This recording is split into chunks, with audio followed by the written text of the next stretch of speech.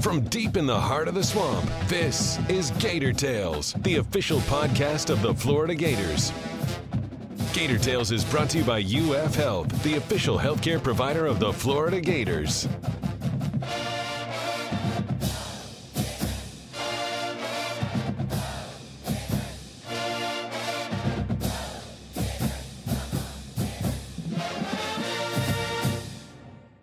Welcome to Gator Tales. I'm your host, Adam Schick. It certainly isn't the same as running out of the tunnel in the fall, but Billy Napier is leading the Gators onto the field for the first time on Thursday night for a highly anticipated orange and blue game. On today's show, we'll take a deep dive into one of the innovative new ways football is expanding the scope of what it means to be a Gator by talking to Savannah Bailey about the Gatormade program. Then, we'll welcome FloridaGators.com senior writers Scott Carter and Chris Harry to discuss spring game things to watch, Colin Castleton's surprising return for basketball, gymnastics' role as the favorite heading to NCAA championships, baseball's resurgence against the Hogs, the largest gift in the history of Gator boosters, and ideas for fixing the transfer portal in the PAT.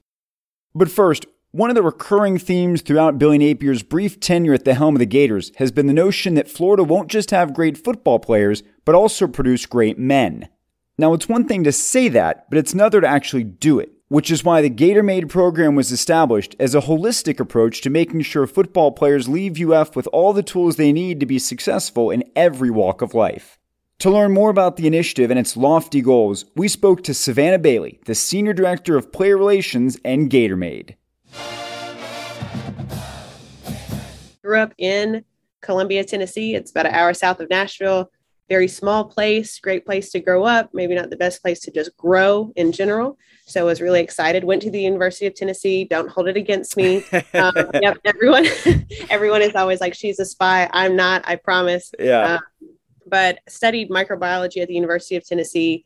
Really thought that I wanted to be a pathologist and study viruses and kind of epidemiology and things like that, which I'm clearly not doing at the moment.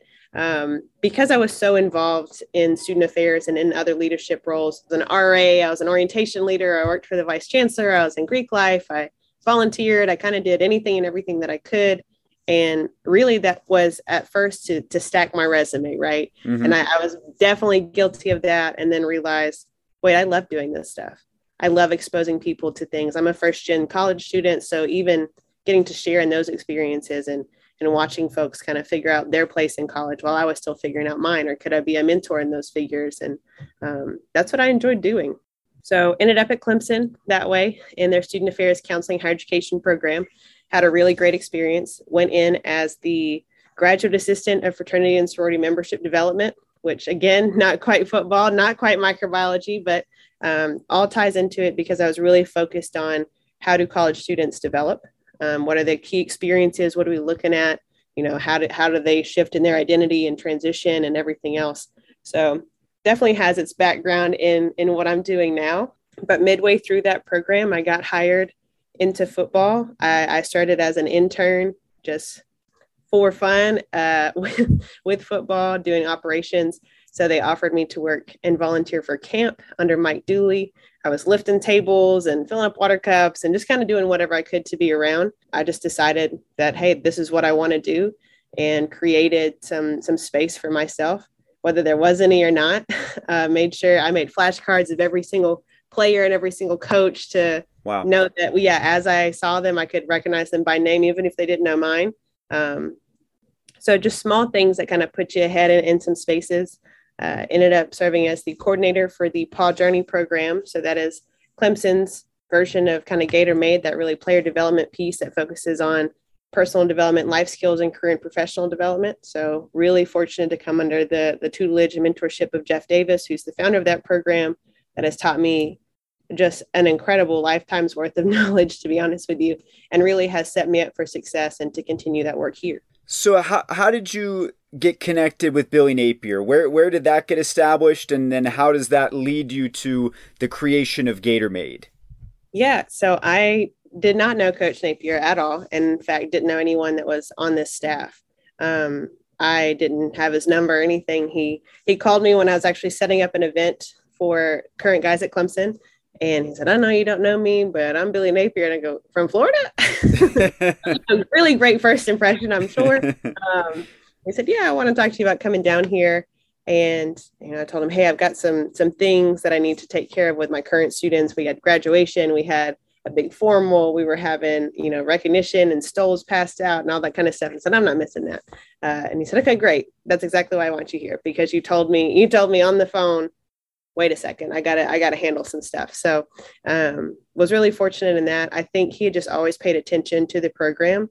He is a huge proponent and pusher of culture. What does it look like to not just create players, but to create men? A lot of programs talk about that, what it means to build young men.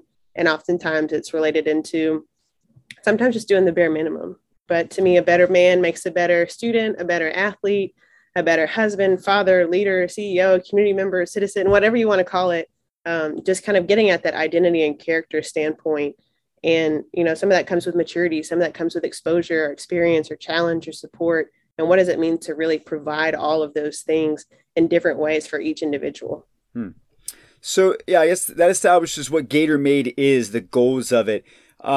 In what ways does that then drive the goals of the program? Like, how important is that in recruiting to be able to say to families, hey, this is the kind of experience we're going to provide if you come to Florida, that even if you're not going to go to the NFL, this is another, you're getting prepared for life. This isn't just about football. How important do you find that is to recruits and their families? Yeah, so I'll challenge you kind of twofold on that question. One, starting with the perception of this isn't about football, because whether people know it or not, the NFL is a career, and that is a job, and a job that you can get fired at. It still looks like, what does the transition look like from now I have different finances, relationships, expectations, mental health, physical health, all of those things. So even then, when you talk about being prepared for whatever's next, throw NFL in that too. I'm quick to ask people, what's a good NFL career to them, recruits or current guys alike? And, you have the people that say 10 years. And I say, all right, Tom Brady, that's great. But then how old are you when you're done? So let's say you do max out in the NFL and have an amazing career. How old are you when you're done? You're 32. Yeah. What are you going to do? Yeah. Right. So always something. And I think life is really a series of transitions and how you handle them and who's there to support and challenge you along the way. And so that's where Gator Made really kind of comes in to be able to do all sides of that. So getting you while you're in college to help develop those skills and learn those practical things, make those experiences and connections and networks, then whether it is to the NFL or to a corporate job or whatever else, that transition, you're ready for it. And then we continue to serve our alumni. So even if, 10, 15, 30, 40 years down the road, whatever it looks like, to continually serve someone that has poured their heart and soul into this program and support them in whatever that next transition of life looks like. And when it comes from a recruiting standpoint, so hitting back to that second fold piece, I think that's the common first thing. It's like, oh, recruiting moms must love you. And, that's a great compliment. And I really value people that look for programs that make this a priority, right? Because to me, I think sometimes recruiting the right person is so much more, because you can develop talent, or there's only so much talent even available. But when it comes to skill development and character and those kind of things, those are the things that you want, because the other stuff comes in time. So for me, whenever I spend time with a recruit, I try to make them do something. I try to make them, give me an introduction, work with me here. Let me see what skills we're at, instead of rattle off what it is that I do, because it's kind of hard to understand conceptually, maybe for a 15, 16, 17-year-old and their family. So I say, great, if we can get you better in this 30 minutes, imagine what it looks like in 3.5 years when, you've had a different experience, when I'm challenging you kind of constantly, or providing something for you, or checking in on you. Imagine what that looks like. Mm-hmm. And how different that pitch that you just gave me is going to sound, because you have someone in your corner kind of looking out for you in that aspect. And not just me, but the entire team of Gator Made, the entire staff. So you mentioned that you were doing something similar to this at Clemson. I'm curious, Gator Made on a national landscape, is this a game changer? Or do you find other programs are doing things similar to this? And if so, how do you make Gator Made really stand out? So I'll say this, that most athletic institutions in general, so there is always a student athlete development department that services all student athletes of the institution. And sometimes those are incredible resources. I know ours is on its own. The Hawkins Center and the staff there are phenomenal. But it can be really difficult when you have a roster that's the size of 6 or 7 other teams' rosters, right? What does it look like to make time for them or to specialize in them individually? So really that's one of the major advantages of having something that is a specified program. And now I'm getting to carry the influence of football and making sure that maybe that does turn into another opportunity for another athlete of another sport. So sometimes it starts somewhere, let me take the first bite or first stab at something. So then when it becomes a success, other people are able to implement it and use the same corporate contacts and anything else. So it's always about, what's the holistic picture for Florida? It's not just me or my students or anything like that. There's a larger picture at it, but I have the advantage of really focusing on this group. And usually in this role, there's someone that's a former player that serves as kind of a mentorship piece, which is awesome, but that's only one perspective. So when you look at kind of the GatorMaid staff, you've got 2 women, 2 people of color, 2 former players, 2, just kind of a little bit of everything, different ages, different experiences, different identities, just whatever you got, because certain people will be able to hold different relationships with different guys. No one person's going to be able to do everything, just like we're not going to be able to teach them everything. We go out and get content experts to come in and talk about what it is that they need so we can learn it too, and then serve as another resource for them. Yeah, that last part I know is interesting because you guys took a trip up to where I'm at in Atlanta a few weeks ago, and kind of, again, taking this and putting it into action about making connections, exposing your athletes to other businesses, not just sports, but outside of that. So can you talk about that Atlanta trip and how that represents the other things you're going to be able to do? Yeah, so to me, that's a direct example of what it means to do applied leadership, right? It's one thing for me to host some kind of session on how to network or how to have a resume or, how to shake someone's hand or do this or this, do's and don'ts of professionalism. But it's another for me to put you in front of an executive, to put you in front of a panel and ask them questions about how they manage their supply chain and all kinds of things like that, right? So that Atlanta trip was really born out of what can I provide in terms of exposure? What can we get out and explore and do? So for example, we went to visit, different sports teams within Atlanta, but we didn't talk about what it looked like to be a player on those teams. We talked about what it looks like to work for the organization. Maybe you come back thinking, I don't want to just play. Maybe I want to own that team one day. Maybe I want to serve in a community development relationship or position within that team. What does it look like to give back to that city or to create something because you've built a home there? What does it look like to be in marketing or create fan experiences and let people enjoy a game? Because traditionally these guys have not been fans or been in an experience piece, right? Because they're busy playing. Or what does it look like to create infrastructure around sports and to create an economic system and job flow and people and an experience around sports that just looks a little bit different? But then also looking at, your Chick-fil-A's and Morgan Stanley's and Home Depot and Atlanta Streetwear and all kinds of just different industries, right? So you've got some retail, some entertainment, some finance, some just in general culture giants when it comes to being consistent in what their belief systems are, and understanding that you have to plug into a corporate culture as well. Just in the same that you kind of get recruited and go through for that match in football, you're doing that too in the workplace. You want to find some place that feels fulfilling and valuable. I don't want to just have a job. I want these folks to have a career. And what does it look like to find what that is? And I know that when you were in Atlanta, you were able to connect with a relatively famous alumnus, that would be Danny Werfel, and that he is involved in the Man of the Month initiative that you have launched as well. So can you tell us a little bit about that? Yeah, sure. Danny's awesome. That's a great proponent and supporter of our program. And I think that just comes from the inspiration of what does it look like to continually give back into the program, despite its changes, despite its staff, whatever that looks like. What does it mean to be consistent for young men in their development? And same for all the people that have partnered with us on anything. Those folks are all just investing and encouraging the guys to invest in themselves.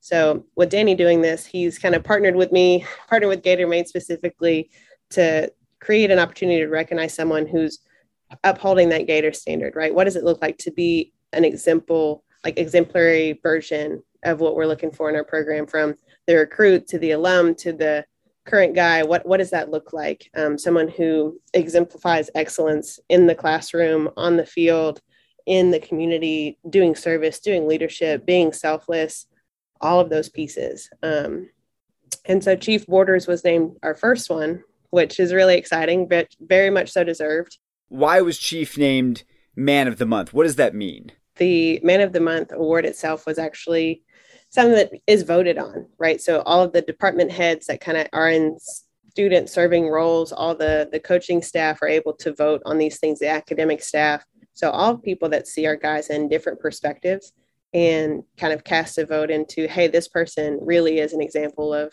the Gator standard and who we want in our program and the type of people that we love to have around. And Chief is really, really that guy. He is an energy changer for sure. He walks into a room, love it or hate it, he's going to be singing. He is there to liven the mood. He's there to provide anything and everything he can.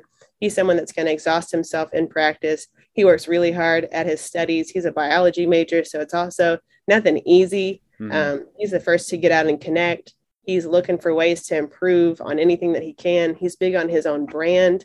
He's really taken the time to say, okay, what does it look like to create a brand and to represent myself, and not just myself, but the team, and not just the team, but my university, not just the university, but the whole system. And, all of these pieces that he's really thought about. So he's a guy with great intention and great personality, right? He's the light of any room. He'll get you. Something like this doesn't just happen, right? There's got to be a lot of support, and especially with football, it's got to come from the top. So I guess just talk about Coach Napier's involvement in this program and the degree to which he supports it. Yep. It's one thing, I would say, to put resources to something, to set aside stuff for that thing, but to provide the time and the push and the challenge for those things, Coach Napier does an excellent job at it. He clearly has made this a priority, not only with the staff he's created and the money he's allocated, but also just saying, hey, I need you guys to listen. And sometimes at the end of practice, he'll make sure to announce the Man of the Month and why that's important to this program. He'll make sure to say, oh, and just in case you forgot, signups are due X, Y, and Z date. And, just things like that tell me he's dedicated to it. So when he's about to go on his Gator Club tour, I'm going with him, right? We're going on the road. Yeah, going on the road together, which very exciting, but also just another opportunity where he said, no, I want you to get in front of those people because we don't know who works where or anything else. And, that to me is a real commitment to not me or to just the program, but to the young men. I mean, he talks the talk, walks the walk, fully backs into what does it look like to develop men and do it with great intention and great love. For those that haven't seen the video, you can go on the Gator Football Twitter account. You can see a little recap of the Atlanta trip. What do other programs, initiatives look like? What are some things beyond that you're hoping to expose your student athletes to? I don't want to get too far ahead of myself, right? There's plenty to think about and plenty to do. But I think there's some things that I'm really excited to create, whether that be here or abroad or whatever else, whether it be professional focused or service focused or leadership and identity focused. And I think most of those things all kind of come together, right? So even when you're networking, you have to know who you are and who you're presenting to before you're actually doing meaningful networking. So all that's kind of rolled in together. But the biggest thing that I'm looking forward to kind of for the upcoming year, upcoming season, upcoming few months is now that I've created some buy-in into the program, what does it look like for students to have ownership of their experience? I'm excited to hear from them what they want to do. What companies should we be talking to? Where do you want to go in the world? What experiences do you want to have? Because I don't know that anyone had ever really asked them that before. And instead it was, oh, we might have someone here, or here's a connection. But if it's not what they're interested in, or maybe worth exploring for them, it's a little bit more difficult to create that. So I'm really just ready for them to dream big on some things, right? Tell me what it is that you want out of life. We started a meeting like that and we said, what do you want? And they said, parking. We said, we got you. I hear you. But like, what do you want out of life? And how do we help create those things alongside you? So with everything that you're talking about, I can see someone would say, okay, this is great, but how is this helping us win more football games if that's the thing that they care about? What do you say about GatorMade and how it is, functionally going to help the Gators be a championship program? When you think of what makes a good player as an individual, like a football player, an X's and O's player, whatever comes to mind, I guarantee you is a transferable skill. Guarantee it. And that's something that I even like to talk through with people. I'll say, okay, what makes you a good football player? And they give me some adjectives and I draw a little arrow and say, great, put that in another word for what would make you a good person. And you just kind of break those things down. And so for me, a better man with better character, better accountability, all of those things translate to on the field as well. It's not a one-way arrow. It's one of those both-sided kind of equation things where if I can get someone to learn more accountability, guess what? He's going to finish those reps a little bit harder because he's transferring that into all areas of his life. If we're working on time management and those kind of things and what he's got, guess what? He's probably getting better sleep, taking better care of his body, being able to focus more and therefore be a better player. So you want to talk about how it translates to on the field stuff. All those intangibles are things that you have to develop. Again, there's only so much talent in the room, but there's all kinds of skills that you have to work at. And a lot of those things, talent, the God-given speed and things like, I'm not going to make anybody faster, but I can make your mind faster, right? I can work on your mind being a little bit faster. And usually the people that know what they're doing don't have to be as fast because they already know what's going to happen, right? So what does it look like to position yourself in better situations? And that really comes from being developed as a person, not just as a player. Part of this space that is growing and evolving that even 2 years ago didn't exist is, of course, NIL. For those that don't know the terminology, that's the name, image, and likeness rules that allow players to now profit from that while they're in school. Can you talk about the role that NIL plays within the Gator Made umbrella? Yeah. So Marcus Castro Walker is our Director of Player Engagement and NIL. So we have a staff member that's fully dedicated to what it looks like to provide education, understanding, state laws, anything that we can as it relates to NIL in our students' perspective or current. So I think even just having that resource and allocation says a whole lot about our commitment to it and our commitment to our guys. When it comes to how that's really changed this space, now it just makes all the things that I've been trying to push for. Now it just has a dollar sign to it, right? That marketability, what makes someone want to hire you or be a face of a program or endorse you for something? It's just because you're talented. That's great. If you can't public speak, now you're limited to only doing photo campaigns because no one's going to understand your word that comes out of your mouth. It's those kind of small things that you build up and people kind of click and realize that, oh, there are expectations here. And on the flip side of that, NIL, sounds great to all things on the surface. And then you remember, oh, that's like performing in a job. Mm-hmm. You could get fired. You could not perform well. And then what does that look like from the backside? And that's almost more of a mental health aspect or professional development aspect. So it's all connected into Gator Made and really what we work on in the development space. It's just how much do people want to take advantage of it? We're ultimately just another resource, but when guys take an interest in those things, we're here for you. Or maybe if you don't take an interest in those things and said, hey, I want to play ball. Well, great. Going back to our last one, there's still some things that you can develop to be a better ball player. You mentioned earlier you had a pretty large staff, very diverse staff. And you just name dropped one of them a second ago. But there's another guy on that staff, I think the Gator fans who've been around for at least 20 years or so probably know as well. So tell us about the entire operation and who's involved here. Yep. So when you think about it, we have a team of 4. And all of us have our areas of expertise, but all work holistically together to develop the person, the whole person. And that's each individual on the team. When people say, well, when does that start? Well, sometimes you could say it starts in recruiting when we first kind of talk through folks and provide some of the education and skill application opportunity. But I mean, the second that someone is a Gator, they're getting some of this.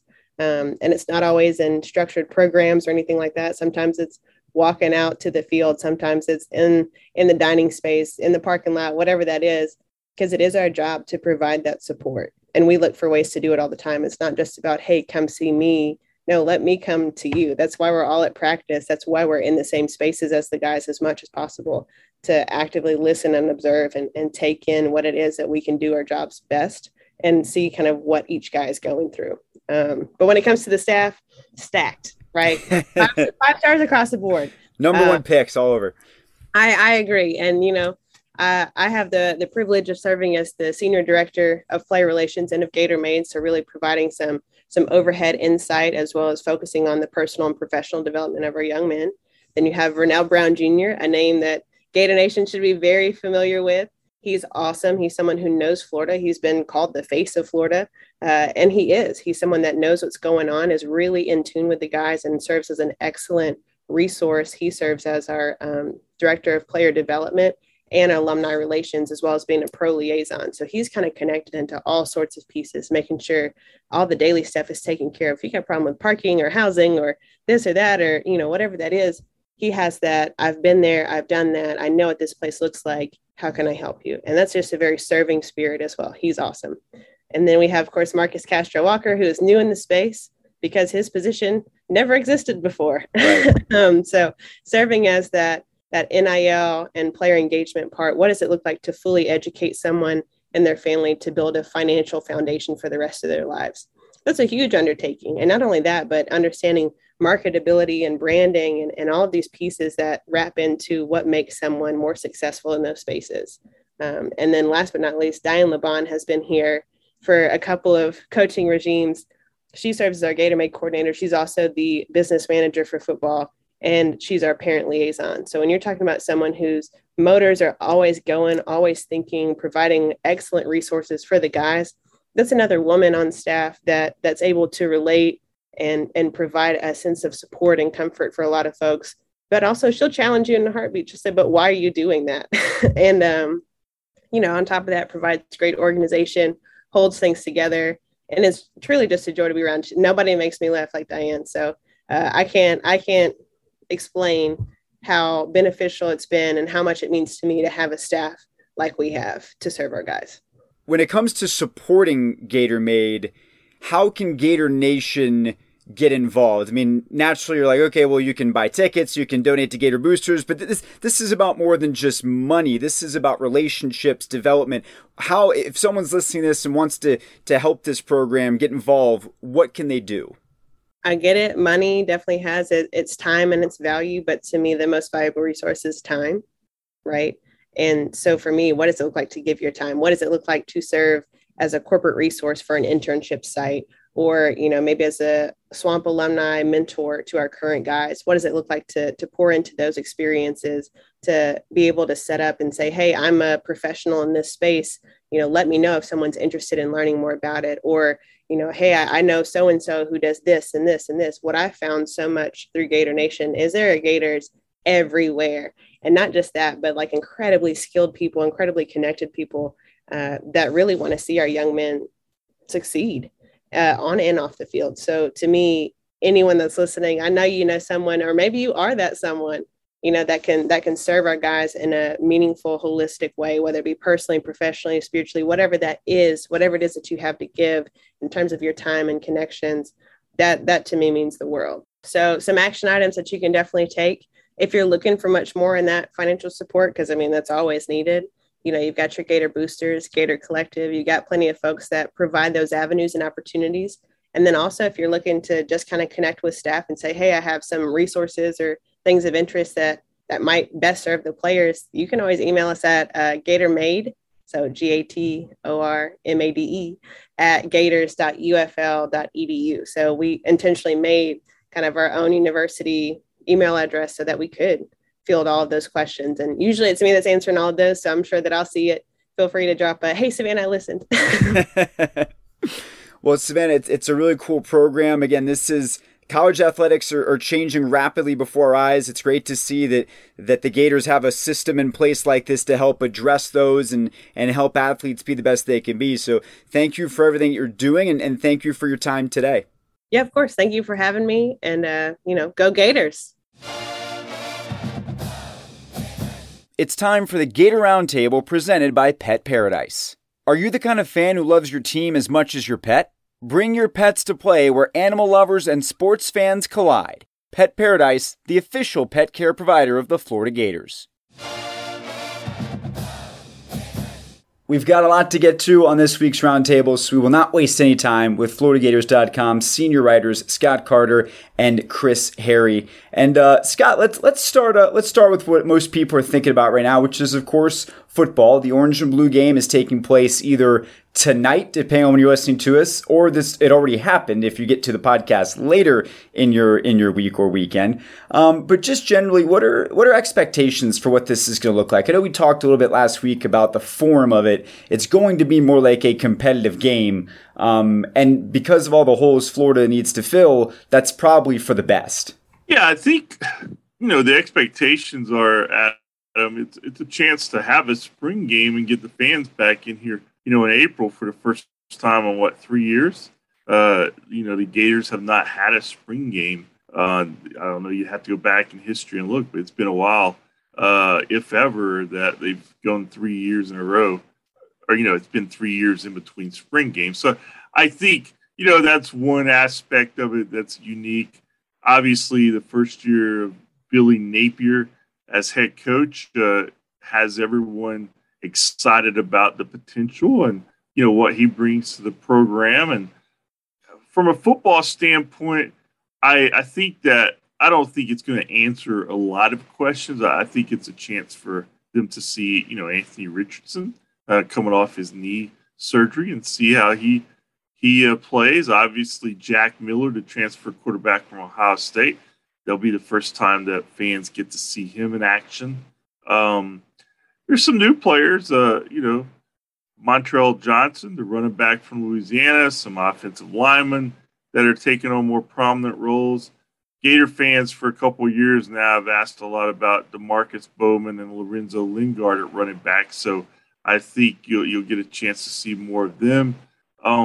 Really, it's just going to be kind of like a preview of maybe what we're going to see come September, but I don't know how much. I mean, if you listen to Billy Napier after the last scrimmage over the weekend, I mean, they're doing some good things, but they had a lot of undisciplined errors, he said. I think it's still, there's still some work to do there. He's still implementing his program and some accountability. He likes the way that they've responded to what he's doing, but I just think it's going to take time. And as we've talked before, I think the most interesting thing I've heard this spring by far is, Billy Napier a couple weeks ago was asked about the next phase after spring camp, and he talked, look, they're going to be aggressive I think he said very aggressive in the transfer portal. And that portal, what's it going to look like? It changes every day, it seems like, in certain sports. And in football, after spring practices, there'll be another window where guys will look to move and coaches will look to maybe fill some holes. And I think in the Gators situation right now, there's some spots where they could really find help in the transfer portal if they can bring in some players with experience and some guys who can play right away. So what this Orange and Blue game is more than anything, Adam, it's an opportunity for the fans to get back into the swamp, for Billy Napier and his staff to get a glimpse of the swamp on game day. It's certainly not going to be like it will be when Utah comes to town in the season opener. But there's just that newness, the freshness of a new coaching staff and a new program, and there's always excitement with that, Adam. There's been a lot of news in the basketball front. Most of it has been about people leaving, not so much people coming in. But there was a pretty big surprise, I'd say, Chris, this week about a Gator who is staying. And if anybody was going to stay, not sure there's a more helpful piece than Colin Castleton for Todd Golden to help build this new team around. No, I mean, if you're a new coach and you're walking into what is obviously a rebuild situation, it's nice to have your 6'11" All-SEC, two-time All-SEC post guy decide to come back. There's a lot of things went into this. I think this is something Colin had been talking about. I don't think this is exclusive per se because Todd Golden is here. I know for a fact that the discussions were there with the previous staff, and he was going to consider that stuff because of a situation with his shoulder. So he'll have a decision to make regarding whether he wants to have surgery on that shoulder or just kind of take it easy a little bit, kind of rehab it that way a little differently. But he's going to try to go into next season, his fifth year season. He gets a COVID year. where he doesn't have to try to rebound with one arm. That thing nagged at him some. He didn't do a lot of complaining about it, and it sure didn't show in the box score. This is a guy who averaged 16.2 points a game, 9 rebounds a game, and was second in the league in block shots. I think you can make a case he's the most skilled offensive low post player in the Southeastern Conference last year. Not the best low post player. Please don't mistake me what I'm saying, because I'm giving all the respect in the world to Oscar Tshiebwe from Kentucky. But assuming Oscar does not return to Kentucky and turns pro, Castleton's the best big guy coming back in the league, I would think. Jalen Williams, obviously from Arkansas, a great player in the post there also, especially defensively. But this is a really good boon for the Gators. I think it got a lift. I think NIL made this possible, because Colin will have some opportunities, as he did this year, some additional opportunities to do some things on that front. So, I talked to Todd Golden the night this was all going down. This is a great day for the Gators. And I think there's going to be some more promising ones over the next week to 10 days, as far as potential transfers, relocating, as he and his staff have been very aggressive in the transfer portal. I know for a fact they visited 5 already, hopped on a plane and had to go to talk to some of these guys. So it's in the works. He's building his roster. It's an exciting time for Florida basketball. By the time people hear this, Scott, you will be in Fort Worth with gymnastics. And there's really, it's a pretty simple story, right? They are the clear favorites. They set one of the highest scores in the history of college gymnastics during the NCAA regionals. And now it just comes down to, can they finish? And what I find, Scott, watching these in years past, it so often comes down to the balance beam, because that's where the nerves have the most potential to derail what you're doing. And I think Florida won their first national championship because Alabama had 2 falls on the beam in their final rotation. So it seems like that's where all roads ultimately lead, especially if you're the favorite and you've got a chance to close it out. So what are your expectations for what this weekend is going to look like for gymnastics? And I guess explain to people how it works too, because it isn't, you don't just show up and you have one meet and you decide a champion. There's layers to this. Yeah, it's different these days. There's basically 2 semifinals on Thursday. The Gators are in the second one. It's 4 teams in each semifinal. The top 2 advance to Saturday's championship, which will be 4 teams. So it's almost like an Elite 8 on the first day, a Final 4 on Saturday for the championship. And it's a meet that, with the way the competition is this year and with the influx of talent, this probably will be as competitive of a NCAA gymnastics final as we've ever seen, certainly on an individual level. From a team standpoint, the Gators are they're, the way they perform in the regional, that gives them to me, if they can compete, if they can perform anywhere near what they did in Auburn, I think I like their chances to win. A lot of people consider them the favorite, but as you said, the beam is a tricky one. It's really, it all comes down to nerves at this stage, Adam. The pressure is peaking, and the Gators have handled everything that's been thrown at them this year, handled it really well. And, I'll be surprised if they don't do that again. It's just such a deep roster and a lot of proven performers. And Jenny Rowland's been able to mix up her lineup a lot. Whereas in years past, maybe, you're having to rely on, some gymnasts in, all 4 events or 3 or 4. She's got more flexibility there to work and get a feel for how people are performing going into this. So, but yeah, the Gators, they certainly are going to be in the hunt. They're going to have a chance for some individual national championships. Trinity Thomas, I think, is ranked number 1 in the vault and the floor. Lisa Baldwin's always really good on beam. Leanne Wong has been great on bars. Nia Reed's a top floor performer. So they're really strong in every event. They're going to score well or have people score well. It's avoiding those mistakes, those pressure-packed situations, and see if they can go out and get it done. Jenny Rowland, her 7th season, probably her most talented and deepest team, and probably your best shot at her first national title.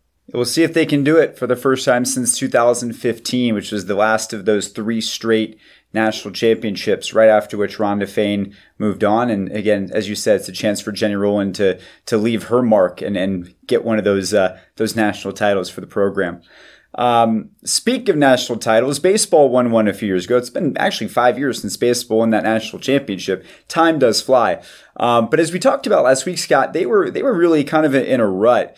And after getting swept at Georgia, certainly things didn't look great when you're coming home and facing the number 2 team in the country in Arkansas. And in game 1, things did not look great, which makes it all the more miraculous that Florida came back and took the series, especially when it didn't include winning the game pitched by Hunter Barco. Yeah, when they lost the Friday night or the Thursday night, it was a Thursday through Saturday series. When they lost the Thursday night game, with Barco starting, you're like, ooh, this could be a long weekend for the Gators.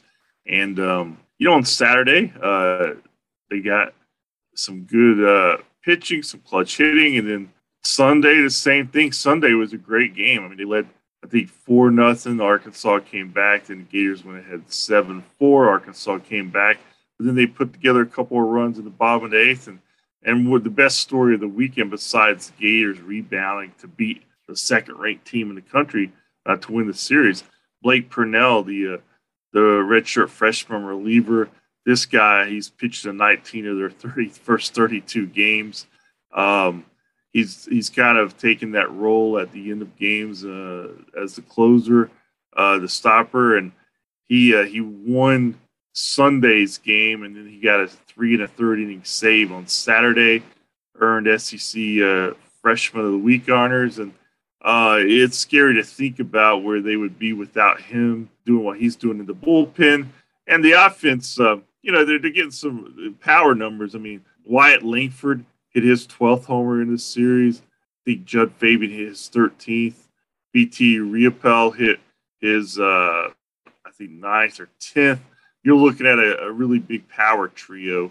I think they're only team in Division I with 3 guys with 9 or more home runs. I mean, they're going to need that offense until they can figure out some of their pitching problems. And I'm sure Sully, he was asked after the game on Saturday if ideally they would love to look back at this Arkansas series as a turning point, because as we talked about earlier, when they lost with Barco pitching against the second-ranked team in the country, you figure, okay, this is just who they are. There could be for a long SEC season, but that it went 2 or 3. They're kind of in the middle of the pack in the East. They go up to Vanderbilt and then have Tennessee come into Gainesville. So these next 2 weekends are going to be just as important as anything they did against Arkansas. And that was, again, part of Kevin O'Sullivan's message to the team because, they were pumped after winning that series. But he told them in the dugout, look, guys, I mean, it's great what we did here, but it's not going to mean much if we don't continue playing like this. So I think that's just going to be their mindset throughout because there's going to be no easy series left. If you're not playing number 2 Arkansas, you're going to bring number 1 Tennessee into town. You go up to Vanderbilt, which is been the premier program in the conference for the last 4 or 5 years. So it's going to be interesting. I mean, it's going to just be a team that they're either going to grow into being something they're not right now, or they're going to just kind of float along and have ups and downs. When we talk about facilities, we talk about a lot of big initiatives for the program. There's often names associated with those. Frequently, it's the same names that are continuing to give to the program, and that's why you remember those people with named stadiums and certain places on campus. And yet, Scott, we are in a time right now where Florida just received the largest single donation ever. Can you tell us a little bit about this gift and how it came about? Yeah, it came from a man named Hugh Hathcock, who is a longtime supporter of the Gators. I mean, he's been part of Gator Boosters. He's contributed to other projects they've had over the years. But, I wrote a story about him and learned a lot about him myself. His father worked here in Gainesville when he was a young boy, and he went to elementary school here, then moved outside of town. Then they eventually located up in Valdosta, Georgia. when he was in high school, and he finished high school and came back to UF to go to school. And he went to about a semester, and he says, you know what, I want to be an entrepreneur, and I don't really feel like any university is going to make that happen for me. So he just started his business career, and he hit it big back in the 90s with an idea in the automotive retail industry. And then he developed some CRM software, customer relationship management, that, more than 5,000 auto dealers around the country eventually joined. And he had the biggest auto industry call center in the country up in Valdosta. And he sold his company about 3 years ago, Adam, for $550 million. Wow. And now he's moved in and started another company. But when you run into that kind of money, he wanted to get back to, somewhere that has meant a lot to his daughter going to UF. One of them is here now and about to graduate. And it's in this day and age where everything in college sports is changing, right? I mean, whether it's NIL, the facilities upgrades that UF has been doing the last few years, that all takes money. And if not for people like Hugh Hathcock, I mean, a lot of this stuff wouldn't get done as quickly. So, I mean, obviously it was a big news for Gator boosters, for internal people, for the administration. Just a big thank you to Hugh Hathcock and his support. And, it's like you said, it's the biggest in Gator boosters history. So it was a big day, I'm sure, in their offices. I want to move on now to our PAT, and this is a very hot topic. It's not really a new topic, but it's one that seems to be in need of addressing by people much more important and influential than us just talking about it. But this week, I don't know if you saw that Dabo Swinney made the comment that college football as it currently is broken and it's got to be fixed. And I think there's other people who are less prominent than him who've noted that beyond college football, I mean, college basketball, there's all sorts of issues, especially as it relates to now the transfer portal, roster management, NIL, right? There's all of these elements that are now changing the way that college athletics work. But the one I want to focus on is the transfer portal, because I think almost everyone was in agreement that the old system was not great. And it wasn't right that coaches could pick up and leave without penalty, but then players couldn't do the same. So I think there was a consensus among fans, among media, among people that work in college sports that the system needed to be reformed. And so we ended up with this transfer portal with essentially the ability to transfer freely wherever you want, whenever you want. And now that's gotten to the point where I think there's a consensus that it's not working and that it needs to be reined in some form. I mean, just to give an example of where it's affected people that the Gator fans are familiar with. Last year, Noah Locke and Omar Payne both left the program. They entered the transfer portal and they went to, I believe, one of them went to Louisville and Illinois, I believe. And now they're back in the portal looking to transfer again. And that's not an isolated story. There's tons of guys who are now just bouncing around spot to spot. And it's making running college athletic programs very, very difficult.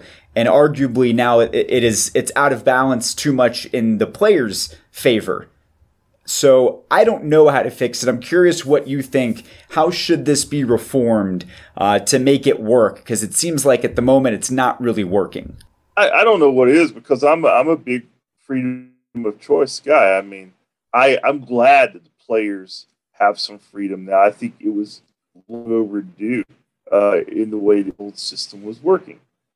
Having said that, I can understand how this has disrupted everything, and you've got to commit to something eventually to find out what you're really about and what you can really do. And I think a lot of young people,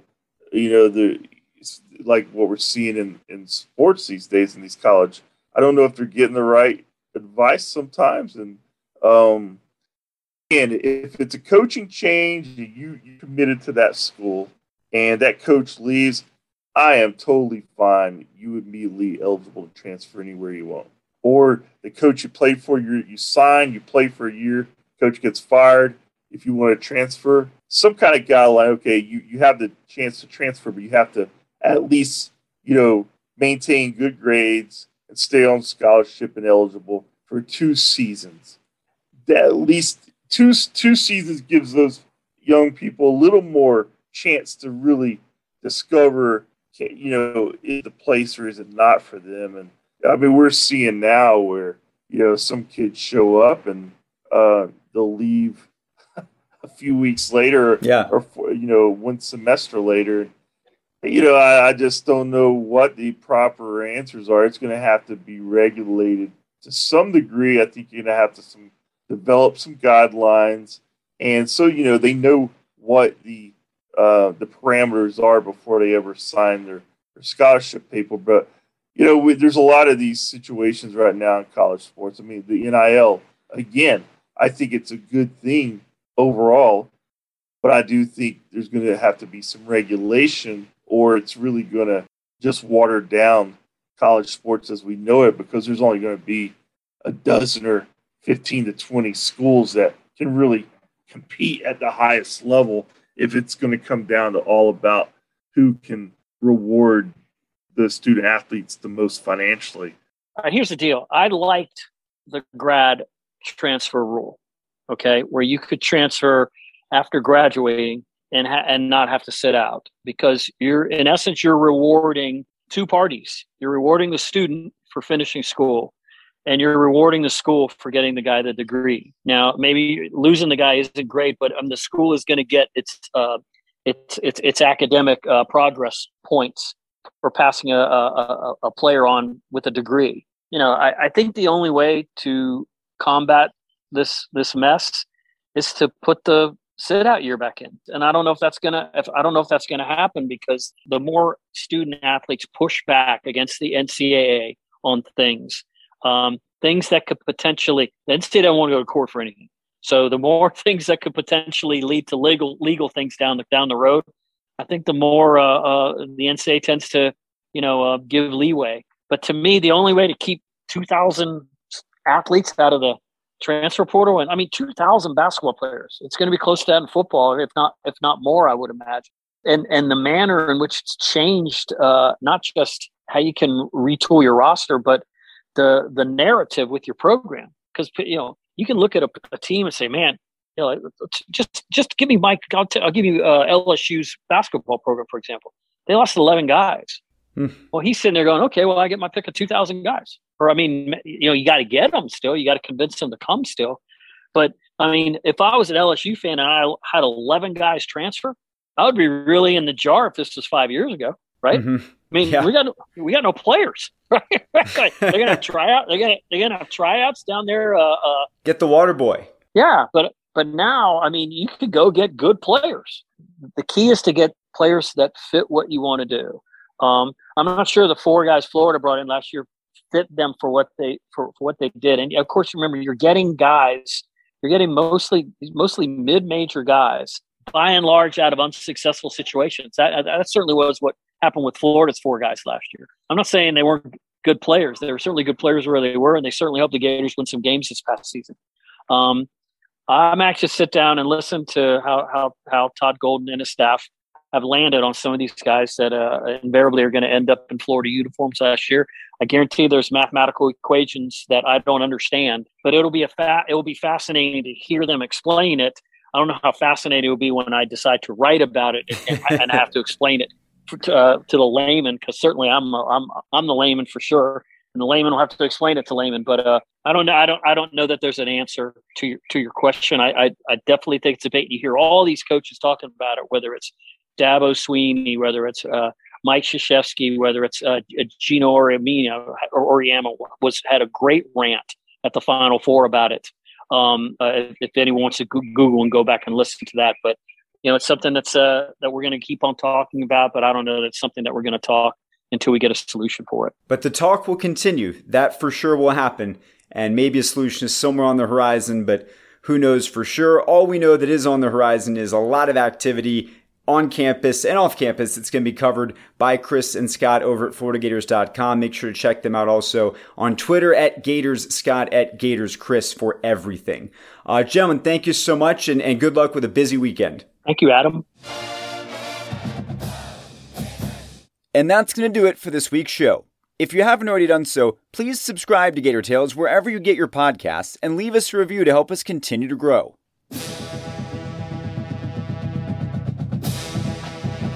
Be sure to keep track of all of the orange and blue action by visiting FloridaGators.com, then come back here every Thursday during the athletic season for an all-new episode. Until then, I'm Adam Schick. Thank you so much for tuning in to Gator Tales.